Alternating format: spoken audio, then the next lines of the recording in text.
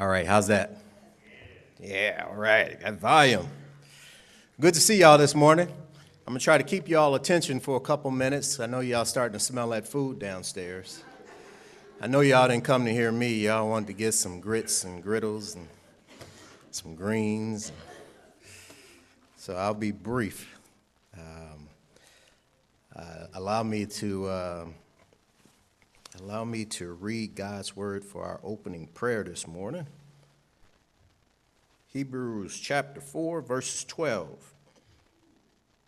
It says, "For the word of God is living and powerful, and sharper than any two-edged sword, piercing even to the division of soul and spirit, and of joints and marrow, and is a discerner of the thoughts and intents of our hearts." Amen. Father, thank you this morning for your word and what it has to say and what it said and what it's going to say. Just thank you for the day. Let your word go forth, penetrate the hearts, change us, mold us into the persons that you want us to be, ones that glorify you, and ultimately receive your blessing and your grace. And we'll one day see you. Thank you, Lord, for what you're going to do. In Jesus' name. All the church said? Amen. Amen. So our word today is going to be taken from Psalms chapter 51, and we're going to go through 15 verses. And I have some R's. My name starts with an R, but I have some R's that I'm going to go through with each verse. And I'm not going to do it right now. I've got a couple things to talk to you guys about first. So this is like commercial hour right now. So I've got there's a book out. I'm not telling you guys this because you should go get it or anything like that. It just popped in my head just now. It's a book out called Wired That Way. It used to be known by a different title, but it talks about the different personality types of people. And my personality, as I've matured in life, I've gotten to become a mixture of all. But my wife will tell you that I'm a perfect melancholy and a powerful choleric. It's funny because I was talking with Miss Rackett this morning, and I was just telling her how things that irk me. Just when things are left undone or left open, it's just not tidy, and I just kind of just want to take care of it real quick. And I'm like that with life. When I see things that are wrong, when I see false teachings, when I see just things being wrong that are not biblical, it really stirs my soul, and I just want to speak to it. And I know sometimes I've gotten a chance to share a message, and I've probably said some things, and it was just something that I may have saw that day or that week, that month, that just stirred me up, and I'm like, man, I wonder if other people are seeing this, and they just got something on their heart they want to share. And I just say, I'm going to share it. So I got an opportunity to get the microphone until Pastor or Doug or Pete or Darius tell me, no, go sit down and shut up. I'm going to say it. So that was for you, Brandon. He's in Houston trying to golf. I like what Pastor, the PowerPoint he did last week from Pastor's Heart. I call it from Pastor's Heart still. But he gave that little PowerPoint picture of the gray area. And one thing that popped in my head was, why is there so much gray area? Why is there so much gray area? You don't have to answer that. I'm just throwing that out there. In my head, I immediately shot back and told myself, because you allow it. Right? Why is there so much? Why do we fight with sin? Why do we battle with stuff? Because we allow it?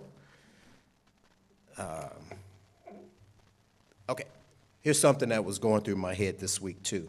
And I've just ran into a lot of instances where I've heard it said or dealt with certain things, talking with different people. Chicagoland, you all remember a few years back, the 5 F's? If you keep this in order, right? Faith, family, finance, fitness, and friends. In that order. That's kind of like the umbrella when you're thinking about relationships. God, right? Who's next? Father, mother, children, right? That's the umbrella. That's the covering, right? So if you keep that stuff in order, it's just nowadays, we've got so many distractions. I went to visit my mom last week, and she had the TV on. Thank God she got a hearing aid. Thanks, Cheryl. She just said she didn't need a hearing aid for years. But you go in her house and the TV's blasting. And she was watching an old television show. Y'all ever see Me TV or something when they got the old shows? And they're so like, man, that you don't mind watching them because you don't have to worry about seeing something that you don't need to be seeing. It's like almost every TV show nowadays has got to have a homosexual in it. That's like the standard now. Did you all realize that? So flipping through it, nowadays we got social media, we got our phones. There's so much information tied to our phones now. We can look at any and everything at the split of the moment. Some is good, some is bad as far as how we can get access to stuff. But we're flipping through things, and it's grabbing our attention. And we've got, you're keeping up with things.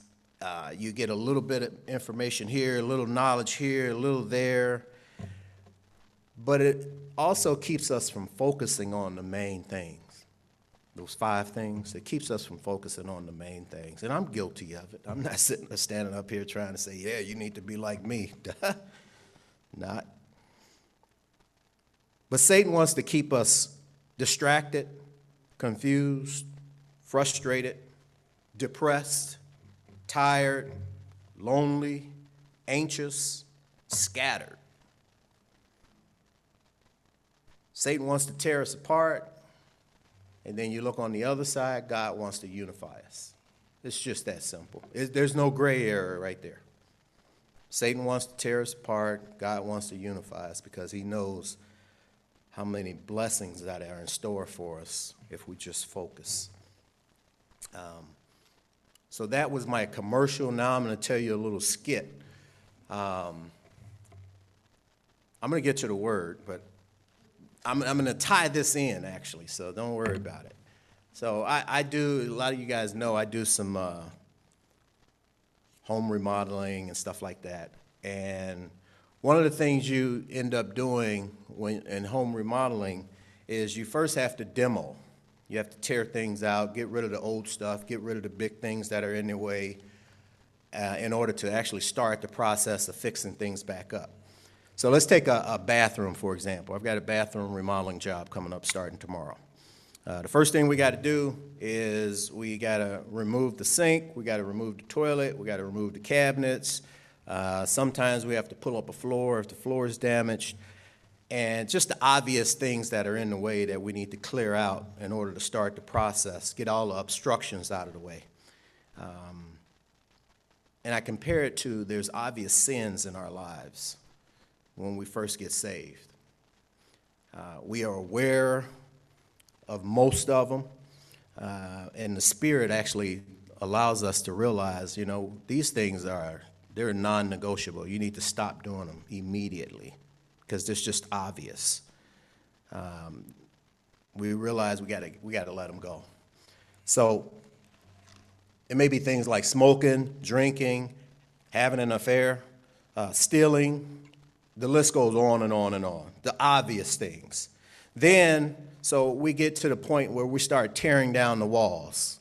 We tear down those walls that we had set up previously in our lives that we just didn't want people to see the stuff that was behind the walls.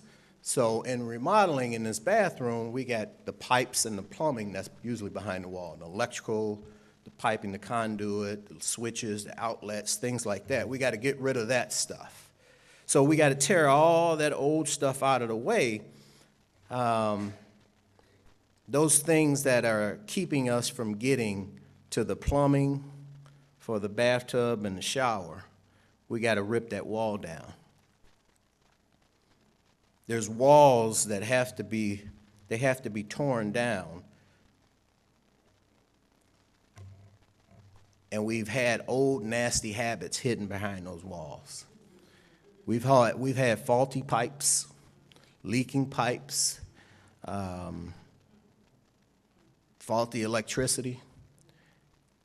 And over the years, what we've tried to do is we've tried to, repair them. We call it Jimmy rig. Some of y'all say Negro rig. And we've tried to just, duct tape, put some silicone around it. Just guide that stuff towards the area that it won't be seen as much, or we'll get back to it in a year or two. And we've had things like that in our lives that we tried to avoid dealing with. But when we repent and ask Jesus to come take over our life, we're saying, Jesus, I want you to tear out anything that doesn't belong. Anything that's stopping your love from flowing through me. Anything that's clogging up the opportunity to eliminate waste. Lord, please make everything new so that I can function properly. So I just had that thought when I was preparing my message. I said, man, let me share a little something that's on my heart, because we all sin and fall short of the glory of God. We've all had to deal with stuff. We fail sometimes to realize that we have been taken out of certain situations that have left some damage in our life. Thinking about you tearing down a wall, sometimes there's screws or nails left in the 2x4s and the studs.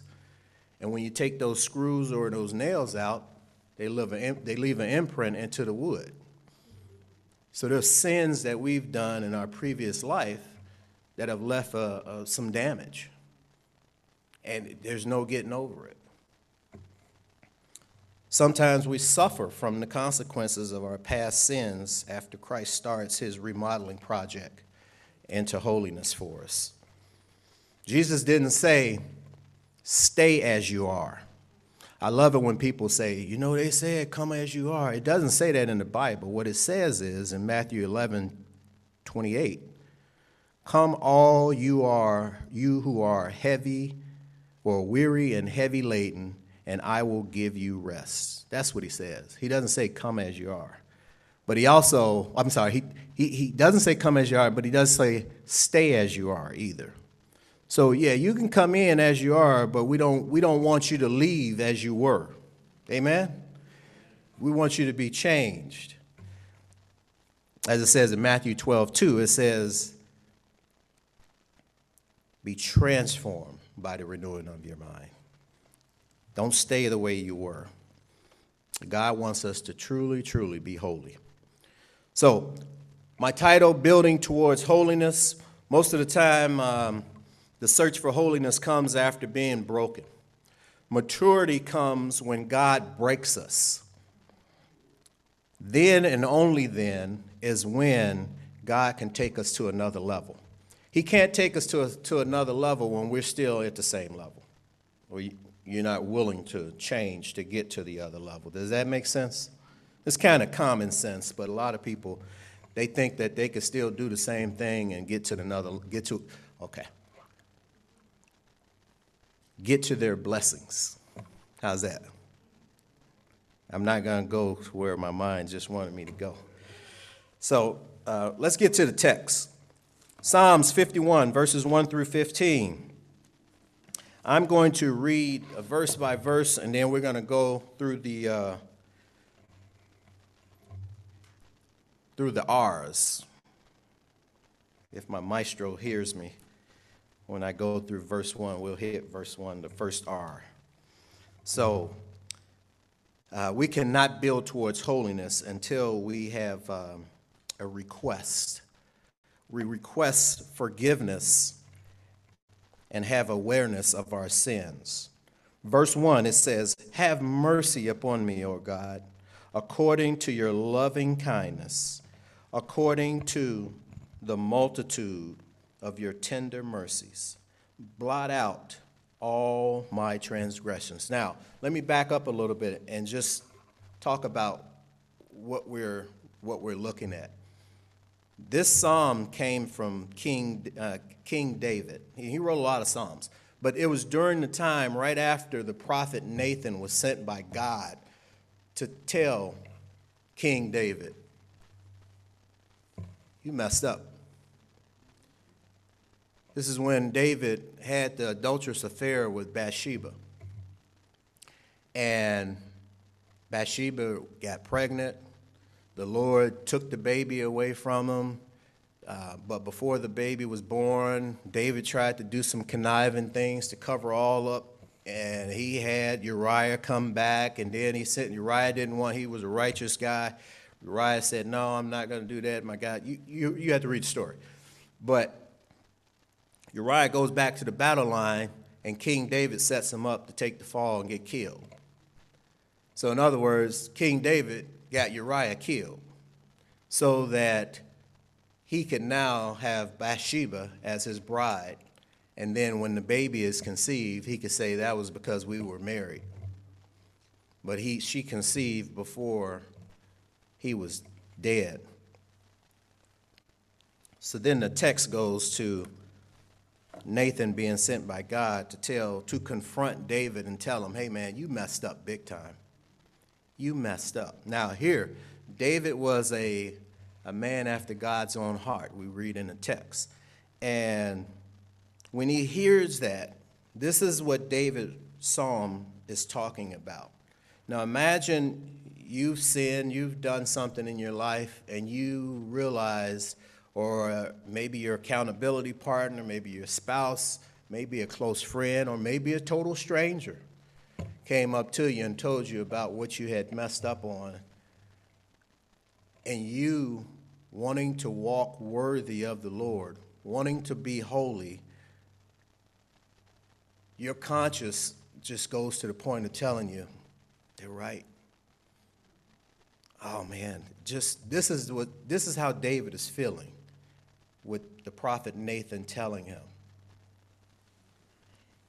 So his request for forgiveness made him aware of the sin. Nathan tells him, "Hey, you got to get right." And he says, "Have mercy upon me, O God, according to your loving kindness, according to the multitude of your tender mercies, blot out my transgressions." The great thing about this is, imagine as we're maturing in Christ, when we mess up, we can do the same thing. This is an example of building towards holiness. Verse 2, it's removal of all and any traces of sin from me. Take out the root cause of my sin so I don't repeat it, Lord. And the verse says, "Wash me thoroughly from my iniquity and cleanse me from my sins." Lord, just remove it. Just remove it. Can you just imagine? When I got saved, we were going through a lot of discipleship stuff, and one of the things we did was we went on a course. I can't remember the title of it now, but it was a Bill Gothard seminar, and it was a 5-day, I think a 5 or 6-day seminar, and basically it was just straight up discipleship, and you had homework, they had seminars, they had classes every single day, and it was after work. So it wasn't something like you could just lazily look at it when you can, pop it up on your phone. Yeah, let me pause it. I'll go back to it after I eat dinner. No, you had to stop doing what you were doing, get off work, drive to wherever it was going to be, and then stay there for, I think, 2 or 3 hours. You had homework. Wait a minute, I got to go to work the next day. You had homework, and then you had to be back the next day. So that was 5 days, and then I think it was all day on Saturday. So one of the things that it was getting rid, it was like a stop, it was like a process, but it was getting rid of things in your life that you shouldn't have in your life. And removal. I remember, I think maybe Hope might remember this, but I remember we were at Gus and Renee's house, and there was a Weber grill in the backyard, and we were going to have a burn party, and it was burning any and everything that you wanted to get out of your house that was a sin. And I had brought tons of music, and it was all different types of stuff. People were bringing all different types of things. I can't remember everything because it was about 12 of us. But we were just bringing things. We were burning that stuff. And I remember thinking, now I'm burning this stuff. I spent money for this. 'Cause I had a lot of CDs, and there was a lot of stuff. And I said, man, there's hundreds and hundreds of dollars of stuff I'm burning up here. How stupid would I be to now turn around and go buy the stuff again?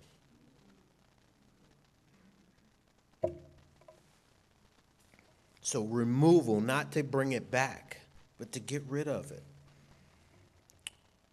The third verse talks about recognition. A recognition of breaking the law. It is my wrongdoing. It was me. It was the reckoning. I'm taking responsibility. Number 3, it says, verse 3, for I acknowledge my transgressions, and my sin is always before me. I recognize it, Lord. I messed up. I shouldn't have did that. I'm taking responsibility. Verse 4, responsibility.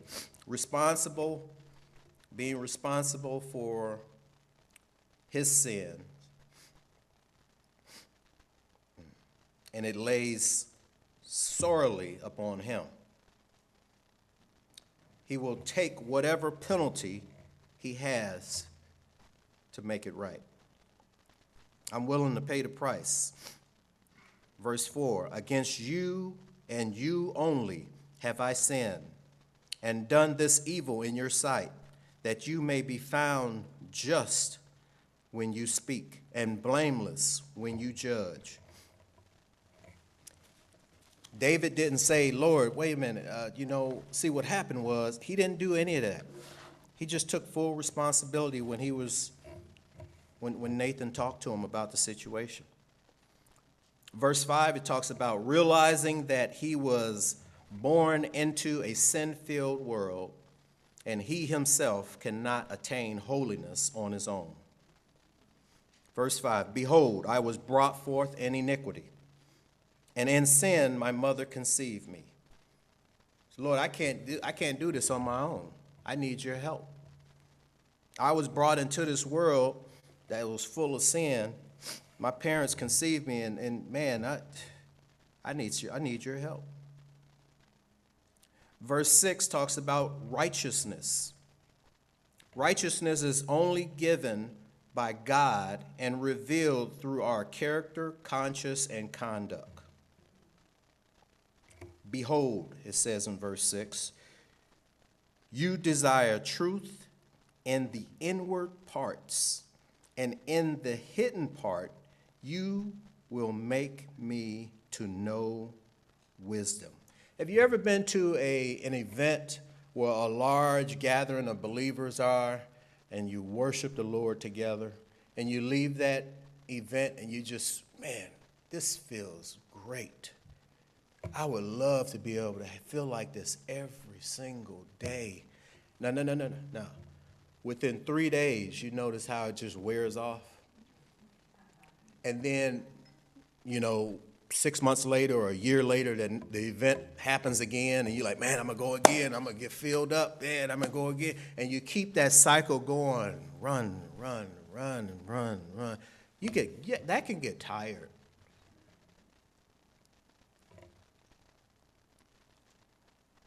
can we get to the maturity level in our walk with Christ where we can go there as much as we want, anytime we want? Remember that gray area?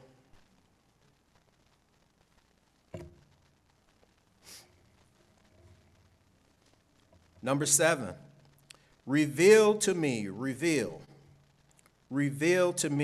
my hidden sin and purify my soul. Verse 7 says, purge me with hyssop, and I shall be clean. Wash me, and I shall be whiter than snow. Man, Lord, get rid of that hidden sin in my life. That's a nice book, too, called Hidden Sins. That's a really good book. I'd recommend that one.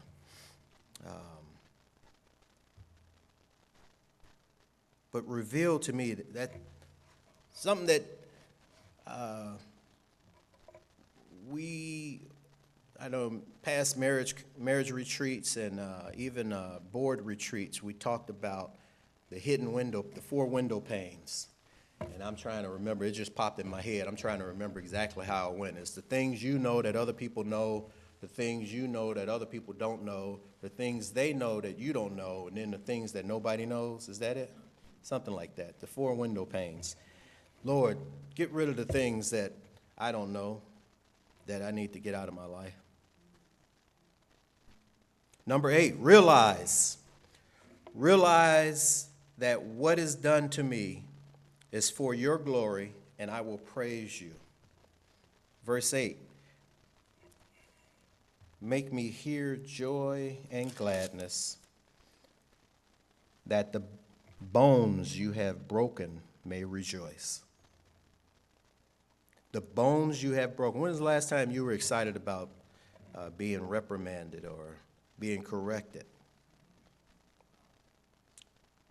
You have to realize that what is being done is for his glory, and we are to praise him. Verse 9, restoration from my evil deeds in order to restart on a solid foundation. Only God can provide that. He can restore more that was taken away. Remember the prodigal son and remember Job? He can do that. In verse 9 it says, hide your face from my sins and blot out all my iniquities so that I can be restored, Lord. Verse 9, it talks about resilience. Resilience, you need that in order for the Lord to help you to recover and withstand what's coming in the future. Because things are going to still come at you just because you've turned things around, you did some right stuff, and man, I feel good. I think that's, for me, sometimes I get so excited about things, and when things go right, I just, man, and then when something else happens, like, you could find yourself going down again. And it's like a roller coaster in life, you know. You got to stay steady. That's that gray area again. The less gray area you have in your life, the more stable you are. So verse 10, it says, create in me a clean heart, O God. I know some of y'all want to sing now, don't you, Donnie McKirkland? And renew a steadfast spirit within me. Create in me a clean heart, O God, and renew a steadfast spirit within me.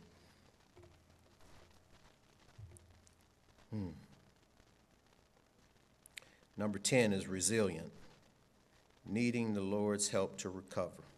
Number 11 is remember. Remember me, O Lord. I'm willing to be a vessel. Use me, O Lord.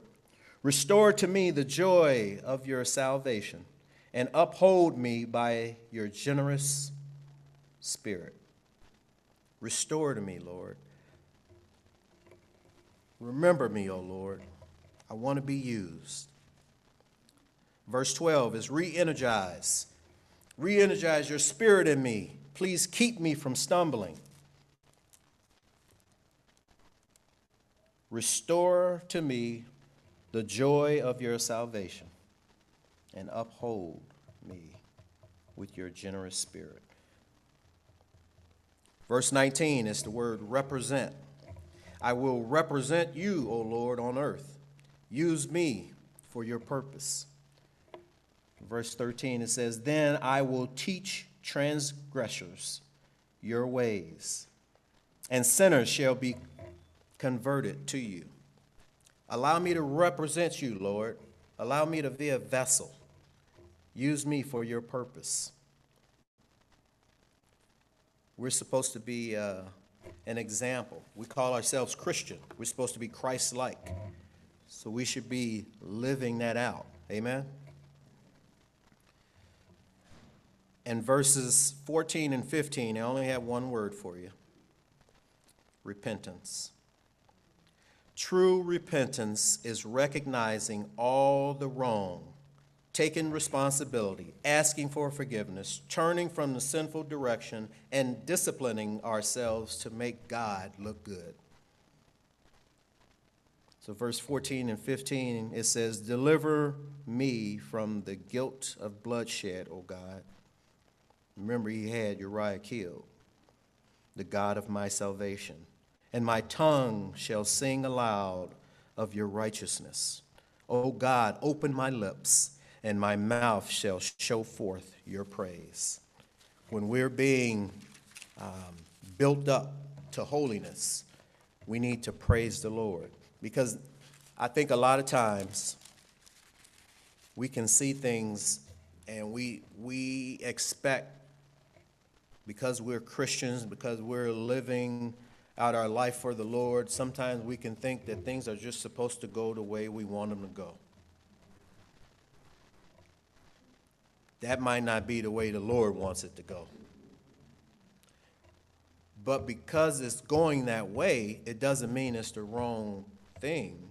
It just means that the Lord is pulling those old pipes, pulling that leaky water pipe that's been in between the walls for years. He needs to get that out of there. It might not feel good. It may leave some holes. It may leave a little damage inside there. But you got to allow the Lord to work things out so that he can put some new pipes in there with no calcium build up, and that water can just flow through there, and all that debris that used to be in those old pipes, it's no more. It's just free flowing. It hurt when they were coming out, but now you're a vessel. You're a vessel. So I'm gonna run through this. Y'all got 5 minutes? 7 steps to building towards holiness. Aggressively pursuing righteousness. Be genuine and sincere about being more Christ-like. When we sin, don't argue or justify any longer. Just repent and ask for forgiveness.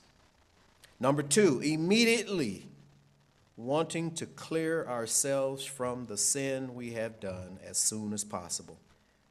Being willing to do whatever it takes to ensure it is gone. No more hiding sin. Number 3, hating sin. Being angry each time we sin because we know it hurts our relationship with God. Number 4, setting up an alarm or an awareness that will keep us from sinning again. Having boundaries in place, not putting ourselves in tempting situations. Number 5, longing or desiring to be in a perfect relationship with God, sticking with the plumb line. One of these days, I'm going to do a message on the plumb line. Stick with the plumb line. Pastor says, stick with the plan. Stay with the word. Number 6, being zealous or passionate in our lives when we're living for Christ, not deviating from the scriptural blueprint.